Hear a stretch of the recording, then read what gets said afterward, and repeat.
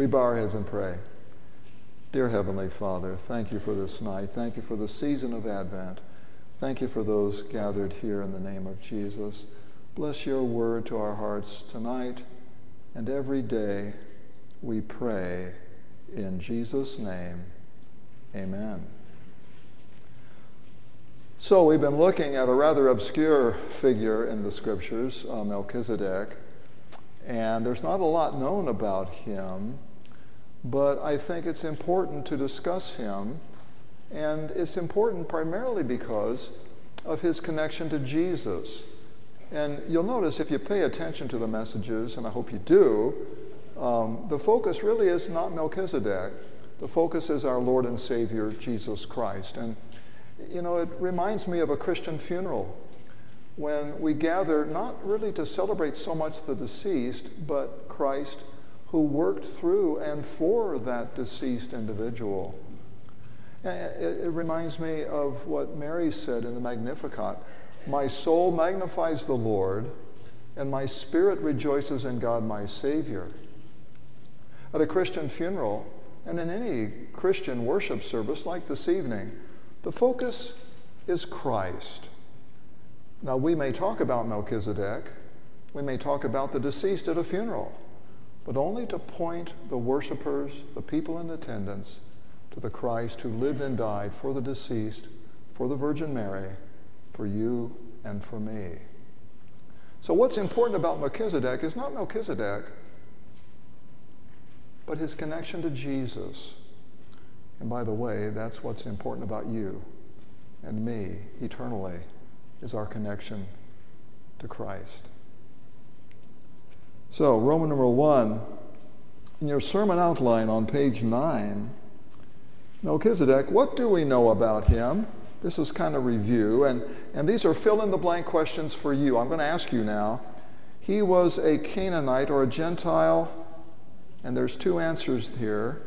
What was he according to our text for tonight, according to Genesis 14? He's priest and king. He combines those two offices in one person, and there's only one other person in Scripture who does that, and that is Christ. Jesus Christ is both priest and king. He's the ultimate prophet as well. He combines all three offices, but that's another story. Question B. In an increasingly polytheistic world, that means many gods, Melchizedek preserved the original religion of humanity, and the original religion of humanity was monotheism, right? The belief in one true God. Now, Bible critics, as I pointed out, believe that polytheism was the original religion of humanity, and eventually they evolved to monotheistic faith. But the Scripture teaches just the opposite. Adam was a monotheist, believed in the one true God. Noah, Joseph, Abraham, Isaac, Jacob, and so on were all monotheists. But eventually the world devolved into polytheism.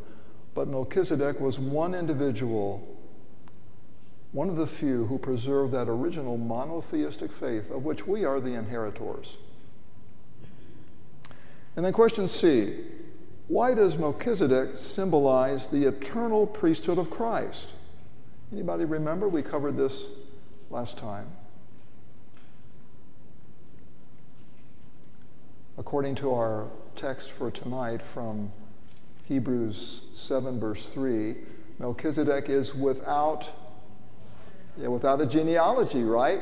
He's without father, without mother, without a genealogy. In fact, he's the only major figure in the book of Genesis that does not have a genealogy, and nowhere is his death recorded. And so you get this idea. He reminds you then, I'm not saying he's eternal, he's not, but he reminds you of an eternal figure, okay? Someone like the Son of God himself, without beginning, without end. That's his symbolic significance for us. He reminds us of Christ in that sense. So, we're looking at the book of Hebrews this evening, and Roman numeral 2, the book of Hebrews was written to Jewish Christians what we get from the context of the book, it's written to Jewish Christians who are beginning to step back from their Christian faith. You know why? Because in the Roman Empire, Judaism was a legal religion. You could not persecute someone for being Jewish, but you could persecute them for being Christian. And the first Christians were Jews, so they are Jewish Christians. They got a foot in both camps. And so when the heat is on, when the empire begins to persecute Christianity, because it's an easy thing to do, and you've got to have somebody to be a scapegoat for all your mistakes, you blame the Christians, and what are the Jewish Christians, as opposed to the Gentile Christians, what are the Jewish Christians tempted to do? They are tempted to step back from the Christian worship services, to not frequent those places where the Christians gather, maybe just hang out with their Jewish friends or don't go anywhere on the weekend, okay? That's what's happening. And so, Roman numeral 2, the book of Hebrews argues for the superiority of Christ and Christian worship. It argues for the superiority of Christ to, and you answer this for me now, a multiple choice, angels, B, Moses, C, the Levitical priesthood, that's the Old Testament priesthood, or all of the above. Which would it be? All of the above, right? Okay, it's easy peasy. Yeah. So the book of Hebrews begins talking about the superiority of Christ over the angels, then it gets to over Moses, and then finally, in our text this evening, over the Levitical priesthood. And I want you to take a look on page 7. This is Hebrews 7, beginning at verse 11, just above the middle of the page. Hebrews 7:11. Now, if perfection, and we'll talk about perfection in a moment, if perfection had been attainable through the Levitical priesthood, for in it the people received the law, what further need would there have been for another priest to arise after the order of Melchizedek? We read about that last week. Psalm 110, verse 4, thou art a priest forever after the order of Melchizedek. That's what God spoke to the Messiah, Christ, rather than the one named after the order of Aaron. For where there is a change in priesthood, there's necessarily a change in the law as well. So God makes a change in the priesthood. One is coming to an end, another is coming to the fore. That's the Melchizedekian priesthood. So back on page 9, your outline, Roman numeral 3, a change in the priesthood was needed based on the Melchizedekian model. Try saying Melchizedekian. Your tongue is really doing a lot of things. Okay. So letter A, let's contrast these two priesthoods. The temporary Levitical priesthood, it's temporary. I mean, it doesn't exist now. Point number 1, it was constantly interrupted by death. One high priest would die, another would take his place. And you didn't know who that high priest was going to be. It could be somebody who was very competent. It could be a scoundrel. You never knew. And there were plenty of scoundrels, just like the popes. There's some that are good, or better than others at least, and some are real scoundrels. You don't know who's going to be there. And so you had this discontinuity, these ups and downs with the priesthood. Sometimes there was competent leadership, sometimes not so much. It's constantly interrupted by death. So there's discontinuity, constant turnover, and you never know who's going to occupy that office. It's like the presidency here in this country, you know. I mean, you may have one president who institutes a series of reforms or directives, and he's followed by somebody who just undoes it all. Okay, so this is what happens. Point number 2, this Levitical priesthood could not perfect or complete the worshiper. it could not perfect or complete the worshiper. Now, the Greek word here for perfect, which is used in Hebrews 7 and in Hebrews 10, the word telos means to bring you to a goal, to bring you to the place that God has for you. That's perfection. It's not that you stop sinning all of a sudden. That's not what we're talking about. We're talking about being brought to the goal that God has in mind for you. And that goal can be described in this way. Number one, a clear conscience. We'll take a look at that in just a moment. A clear conscience based on the forgiveness of sins in Christ. That's part of your perfection. You can stand before God with a clear conscience. And the other part of that perfection is this. You stand before God. You enter the most holy place of heaven. Not when you die, not just then, but even now. You stand before God. That's the goal. To cleanse your conscience so that you can stand in God's presence. And that's not just a future reality, it's a present reality according to Hebrews. So the Levitical priesthood could not perfect you in that way. Hebrews 10:4, it is impossible for the blood of bulls and goats to remove sins. All of those animal sacrifices were symbolic of the one sacrifice that would remove sin.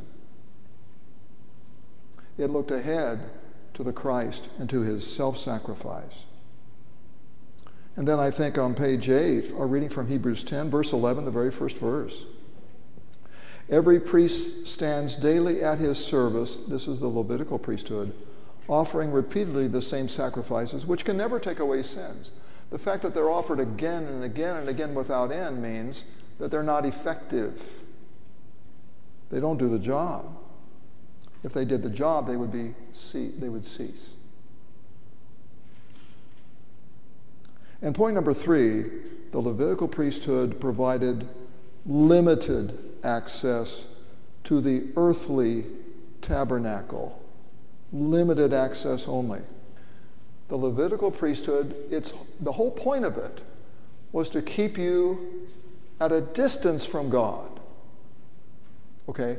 God caused his name to dwell at the tabernacle. He drew near in that sense, but there was also distance. There were boundaries. If you were a lay person and you crossed one of those boundaries, you were subject to death. You were kept at a distance. The tabernacle, according to the book of Hebrews, and this is Hebrews 8:5, I reference it there for you. The tabernacle, we're told, was only a copy and a shadow of the heavenly reality. It's a copy and a shadow of God's throne room. Okay.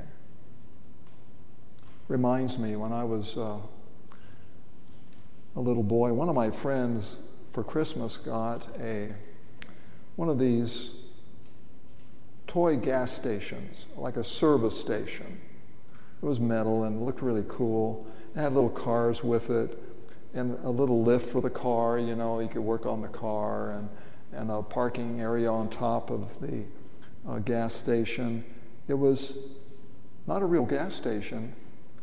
It's a model of a gas station.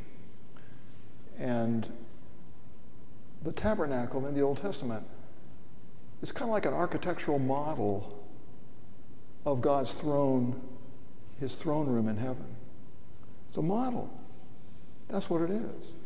Now, you had to take it seriously, because even a model, if you transgress the boundary, if you're not authorized to be in a certain spot in that area, you could die. It's serious business. But it's a model. That's the point. The Levitical priests served a model of the real deal. They didn't serve the real deal. That's reserved for you and me. So it provided limited access to the earthly tabernacle only, not the heavenly tabernacle. Now, letter B, contrast all of that with the eternal Melchizedekian priesthood of Christ. the eternal priesthood of Christ. Point number 1, Christ's priesthood provides permanence and continuity in administration. I mean, he makes promises all over the place, especially with regard to things like baptism. And he keeps the promise. Your conscience is cleansed. Your sins are forgiven. You are able now to stand before God, not just a model, but God himself. Point number 2, it provides a clean conscience and saves to the uttermost. It saves to the uttermost. This priesthood of Jesus. And point number 3, it provides unfettered, or I guess one could say unrestricted access to God in heaven. And I direct you to page 8, the reading from Hebrews 10, beginning at verse 19. Well, maybe verse 18. Where there is forgiveness of these, meaning sins, there is no longer any offering for sin. It's complete, it's done, it's perfected. Verse 19, therefore, brothers, since we have confidence to enter the holy places, where would that be? Where are the holy places? It's not the model, it's not the tabernacle, it's not the temple, it's heaven itself. Since we have confidence to enter the holy places by the blood of Jesus, by the new and living way that he opened for us through the curtain that is his flesh, our salvation, our access to heaven, even today, is accomplished by the flesh of Christ. The curtain that would divide the most holy place from the holy place in the tabernacle, that curtain was a boundary. The real boundary between you and God is the flesh of Jesus. And that boundary, that flesh of Christ, is now your access to the most holy place of all, which is heaven itself, the throne room of God.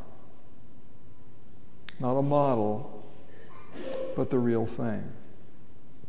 And since we have a great high priest over the house of God, let us draw near. Now that's present tense.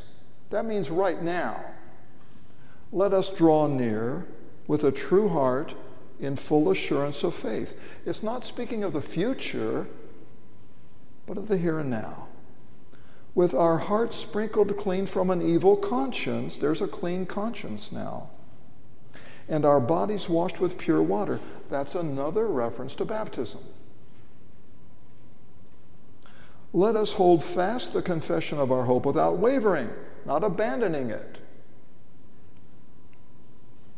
which the hearers of this message are bound to do because they're being pressured for their Christian faith. There's a temptation to step away from the Christianity part. Let us hold fast the confession of our hope without wavering, for he who promised is faithful. And let us consider how to stir up one another to love and good works, not neglecting to meet together as is the habit of some. I think it's interesting that the exhortation to meet together is in the context of entering the most holy places, which is heaven itself. Now that's not to say it's very entirely possible that you can enter the most holy place in heaven in your own private prayer closet. That could be. But the promise here, the association, is with the gathering of God's people. When we gather together, I know for certain we enter the most holy places.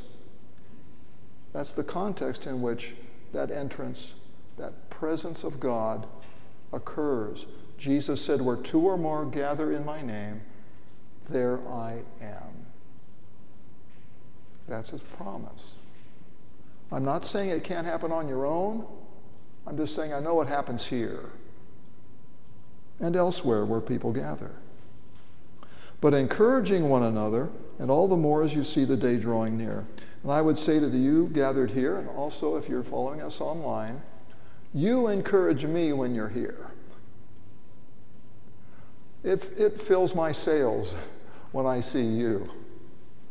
when you're not here, I know you're not here, and I miss you. And it just sort of pulls me down a little because part of the family is not present at the Lord's table. So think about it. Let us encourage one another and not neglect meeting together, because when we meet together, we have the promise that we enter the most holy places, not an architectural model of anything, but the reality of God's presence. That's the unlimited access that we have to God through the flesh of Christ. And then finally, point number 4. The eternal Melchizedekian priesthood of Christ makes all of us priests of God. We're all priests of God through our baptism into Christ. And I cite 1 Peter 2. There's other passages, but Peter writes, you're a chosen race. You are a royal priesthood, a people belonging to God. That's the priesthood of all believers. You know, the Levitical priesthood was limited to certain men who were qualified, not just any man, but men who were qualified, who had the right parentage. It was a class-oriented kind of a thing. But this Melchizedekian priesthood, the Christian priesthood of all believers, cuts across all these classes and all these divisions that we make among ourselves. Doesn't matter whether you're male or female, young or old, rich or poor, clergy or lay. We're all priests of God. We all enter the most holy place of all through faith in Jesus Christ as a result of his work in our lives through baptism. That's his promise. That's the unfettered access we have to him. What a privilege. What a privilege. The Levitical priesthood was limited to an earthly tabernacle. Ours is not. Our priesthood is inclusive of all who believe, and it allows unlimited access to God and to heaven through the flesh of our Lord and Savior, Jesus Christ. It's because of him, it's because of what he did on the cross and at the empty tomb that guarantees our presence before God with a clear conscience for every single one of us. These are the promises we have. This is what Melchizedek merely symbolizes. This is what Christ fulfills. A priesthood that predates the Levitical one. I think the order of Aaron, that priesthood started around 1500 BC. When did Melchizedek live? 500 years before, 2000 BC. The first mention of any priesthood at all in the Bible, Genesis 14, is that of Melchizedek. That predates the Levitical priesthood, and it becomes the symbol for the priesthood of Christ and for the priesthood that we have a privilege to share. In Jesus' name, amen.